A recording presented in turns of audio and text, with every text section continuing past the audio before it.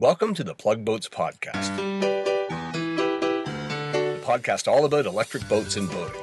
Hi, I'm Jeff Butler, editor of the plugboats.com website, and today we're going to be talking with Michael Andre, who picked up an old boat and two-stroke gas outboard for next to nothing with the idea of electrifying it to see if his dream electric boat trip would be possible and feasible. You'll find out what's involved in taking the gas power head off an outboard's lower unit, what's involved in putting an electric power head on that unit, where to buy an electric motor to do it, and lots more. So without any further ado, let's meet Michael. Michael, did you have any particular experience in doing things like this? No, I'm a computer programmer. So no background in mechanics or construction or engineering? I didn't do car or motorbike or anything before. The closest I've done is just bike repair. Growing up, we had a wood shop and all that. And probably the best part about growing up in my family was we had cousin Nick and Uncle Peter. And why was that so good? Cousin Nick is a mechanical engineer. He has his own machine shop. He used to make tools and all that. And his dad, Uncle Peter, he's an inventor. Well, it sounds like you've got the right team for your project, but what was it that made you originally want to take a gas outboard and turn it into an electric outboard? For years and years, I was sort of looking at like all the cool cars you could do, hearing about advancements in electric cars, and then all of a sudden I was like, wait a second, what about a boat? I said, man, it would be so cool to go down to Niagara Falls in a boat, but it'd be really cool if that boat was electric. And just to be clear for our listeners, Michael wants to go to Niagara Falls, not over Niagara Falls, and he lives in Toronto, Canada, which is about 50 kilometers, 30 miles from Niagara. Sorry, Michael, you were saying. So I was thinking to myself, maybe I can figure out a way to build an electric boat that'll get me there and back. I looked around and I was like, oh, hey, you can get a boat for $500. A boat and, I'm assuming, a motor. It was a 55 horsepower Johnson Seahorse, 1972. So you're going to electrify this old Johnson. And is this the motor and the boat that you're going to take to Niagara Falls? The overarching goal of the whole project was a step one in my challenge to myself to go from Toronto to Niagara Falls by electric boat. Okay, so you don't care about the hull that much, and even the motor you don't care as long as the lower unit's good. I mean, you're going to switch it from fossil fuel to electric. When I bought this boat, I specifically spun the propeller by hand just to make sure it still spun. The guy was like, do you want to see the engine all? I'm like, no, that's okay. The propeller spins. So you bought a boat, but you don't really care about the hull, and you don't really care about the motor, and you're going to turn it into an electric boat to take you to Niagara Falls. I can only imagine that when you told people your plans, there may have been a couple of doubters. I bet my boss a steak dinner that I would have it done by the end of May in 2019. Okay, well, we're up against the clock. Let's find out how it all went. What was the first thing you did? So I took my buddy down to the marina, down to Port Stanley. We threw it in the water, and he was like, wow, it's a lot of steps to getting a gas motor running. And we sort of got it turning over on land a bit, but we just couldn't get it turning over in the water. The key broke. We couldn't figure out how to hot wire the thing. It was his first experience with boating, and it was probably one of the more successful boating trips you'll ever go on. No kidding. I imagine many of our listeners can sympathize with the issues in getting an old two-stroke up and going. So just to set the stage here, you're going to take that outboard, you're going to take the gas power head off, keep the lower unit, and then you're going to put an electric power head on, an electric motor, and have yourself a new electric outboard. Yeah. When you describe it, it sounds really simple. When you do it, 80% turns out way simpler than you expected.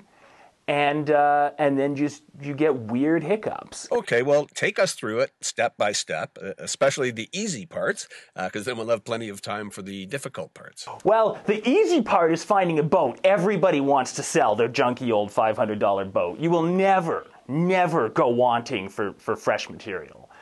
The second easiest part is you can actually pull a power head off in about 45 minutes. Well, that must have been a pleasant surprise.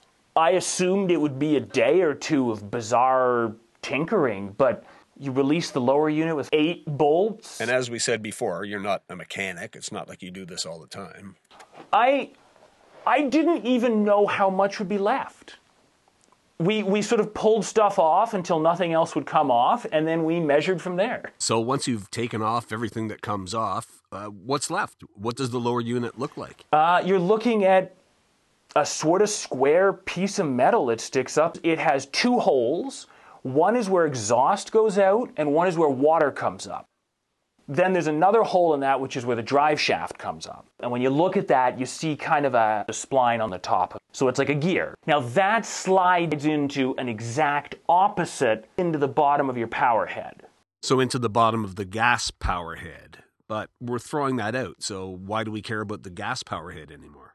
So we cut the connector in the old power head off. The female part of the spline on the power head, you can glue that onto your electric motor, so that our new electric motor would just couple right in exactly how the old power head did. Ah, makes sense. Otherwise, you can't really connect your motor to your lower unit. Okay, so we'll keep that bit. Sounds like it's time for out with the old and in with the new. Let's bring in the electric motor. First of all, where did you get it from? So I went on Alibaba, did a whole bunch of research in motors, and what you're really looking for is an AC induction motor.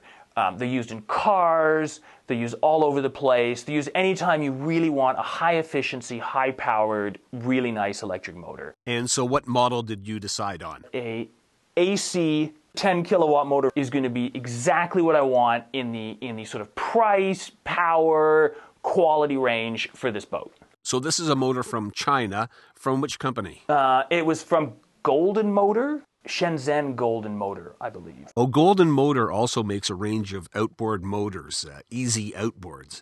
But I take it that the motor you bought alone was not specifically for a boat motor. This is a 10 kilowatt motor for a car conversion. So when you buy it, do you just get the motor alone? You get the motor and you get a motor controller, which is sort of how you adjust the speed of the motor. It controls it. And because it's a car conversion kit, not a boat conversion kit, you get a gas pedal instead of a throttle. So we had an electric boat with a gas pedal throttle. It was epic. Very cool. So how big was the motor in dimensions, not in power? The motor's about 14 inches long, comes in a crate about 15 inches long. If you've ever tried to pull out a 40 kilogram motor from a box about a quarter of an inch bigger on each side, it's a fun challenge. 40 kilograms is almost 90 pounds. That's pretty heavy. Part of that is it's not the world's most valuable motor that we bought. And part of it is just you got big coils of copper. And did you care about the size compared to the other motor? Did you want it to fit under the original cowling, for instance? The original hope, was to make it fit under the cowling and all that. But it sort of became obvious it didn't quite fit. It wasn't going to be worth it. Okay, so you've taken the old motor apart. You've kept that female spline part. The new electric motor has come in. What do you need to do to put the electric motor on the old lower unit? Built the adapter plate. So you need to make a box that has 4 holes on the bottom. You need to cut a hole in that where your drive shaft comes up. And then you need to have holes on the top of your box that line up with your electric motor. And you're going to attach that female spline part that you saved to the shaft of the electric motor. Yeah. The goal is to get that electric drive unit to line up exactly with the power shaft. You're effectively recreating the connection that used to exist on this brand new 2019 motor. So how do you go about building one of these adapter plates? Now you take Cousin Nick out for a steak dinner and you convince him to cut a piece of metal. Okay, what if I don't have a Cousin Nick? If you don't have a Cousin Nick, you get an Uncle Peter. Okay, and? Failing that, and I admit that's pretty rare and magical to have that in your life. Failing that, you have to measure the holes. Okay, so if you measure it up, you can cut it yourself or you can take it to a machine shop. But it sounds like you need to measure it very accurately. It was by far the most complicated process because it was the one thing where you're not just ripping something off or just putting on a new piece. It's the one custom piece you have to do. Okay, so things are moving along, the motor's coming together, but it occurs to me at some point you're going to need a battery. For the battery, I contacted a guy up in Quebec who takes scrapped cars, scrapped EVs, And I was the most lucky person on earth to grab 2 modules from a Chevy Bolt. They're about 10 kilowatts. So before we go any further, what is exactly meant by a battery module? So a module is made up of 28 cells. And each cell provides a couple volts, so you get a 96-volt cell. So a cell is kind of like a battery that we would buy at a convenience store. Yeah. If you think, your camera or any electric device you have a a little AA battery in it. That's your cell. So a 96-volt module is essentially a whole bunch of batteries strung together. And like all batteries, they are direct current, DC. So I would like to go back to something earlier in our podcast. Decided that a AC car conversion electric motor is going to be exactly what I want. You've got an AC alternating current motor and a DC direct current battery module. Now what? Now, obviously, you can't just connect the two. So that's where the second thing that came over from Alibaba, that's where the motor controller comes in. And if you remember, that's what adjusts your speed as well. Think of the motor controller as the brain of your boat or your car, whatever you're controlling. So you stick the batteries into one end, you bolt them on, they have the little round head, sort of like battery in your car or whatever, and then you attach the other end of the motor controller with 3 wires, interestingly. So there's a positive and negative out of the battery, and there's actually 3 wires because it's 3 phases. Okay, I don't think we're going to have time today to get into all the different kinds of electric motors there are. We'll save the rest for another podcast. Now, how do you hook up the gas pedal? Oh, the gas pedal's the best part. It's got little clips on the end, it's got a big long wire, and you just clip it into the motor controller. Okay, so you've got the electric motor all lined up with the lower unit. You've got everything attached through the controller, the batteries and the motor and the gas pedal. Sounds like you're ready for the big launch. This is the beautiful day. You're ready to go. I had Mom out with champagne. We had canapes and like little, sausage rolls and all that. We tried to get a band, but turns out it's hard to get a band when you're just launching a little electric boat. Oh, I can bring a band. Here. So we backed the boat into the water. We forgot to put the stern plug in, so we quickly rushed and put the stern plug in. That's another classic. And we pushed the pedal and it went. It was actually mind-blowing. Like, to think, here's this motor we got online, and here's this 1972 outboard, and it's a fascinating fusion of the two. And to sit there, with all my friends around being like, oh, it's gonna happen. And it just backs up and zips around. And I actually brought my buddy that was down there for the first time with the gas extravaganza where we snapped the key off and everything failed. I wanted to show him the difference between gas and electric. And your bet with your boss? And I won my home-cooked dinner. Congratulations. So you've been through quite a journey on this, taking things apart, putting them back together.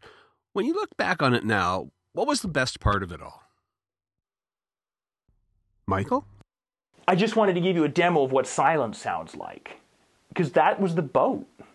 It was absolutely silent.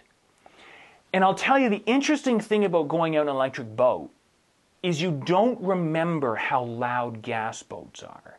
So this thing happened to me where we went out, we went around, I was like, well, it doesn't quite plane. Like, it's pretty fast, it's fun, but it's like, it's a first try, and like, it's good. Then I went on my aunt's boat. 30 horsepower, 14-foot, Grady White, great little boat. You can't talk to the person you're sitting beside. And all of that just comes flashing back to you, and you're just like, wow, I miss this electric motor.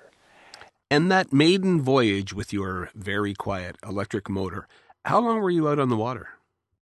Maybe 20 minutes or so, 30 minutes. And did you do measurements of energy usage and battery charge?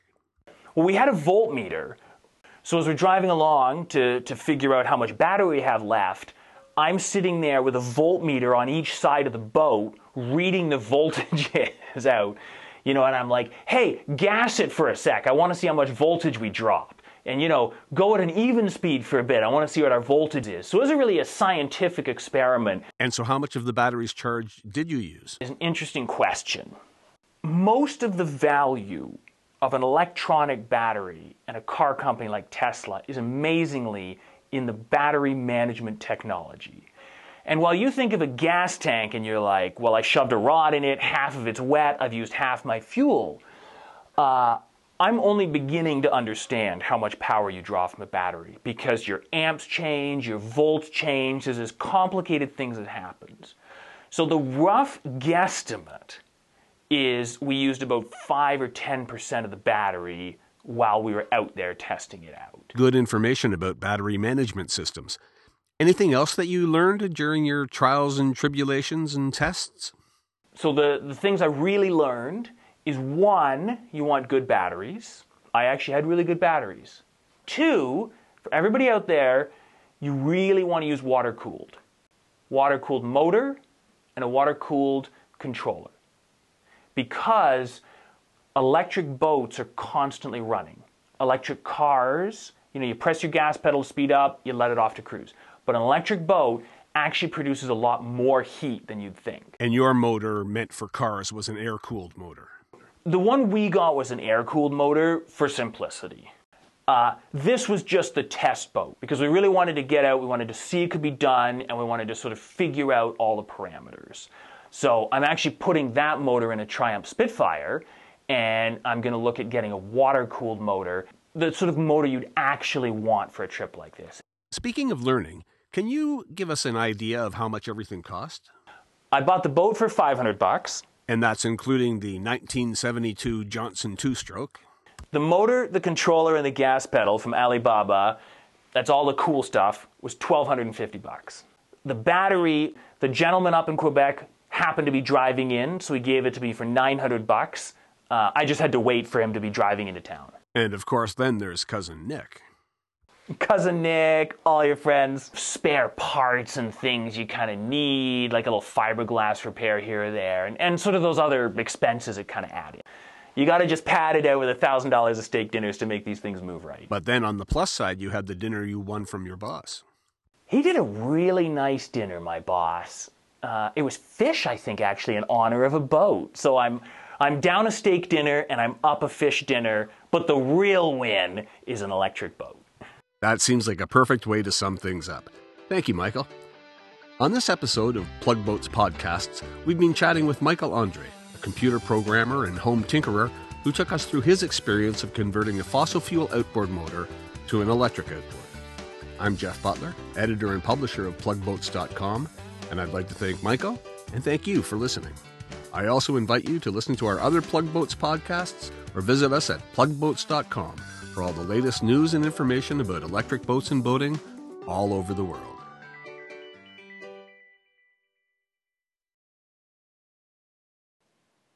Music for the Plug Boats podcast is by bensound.com.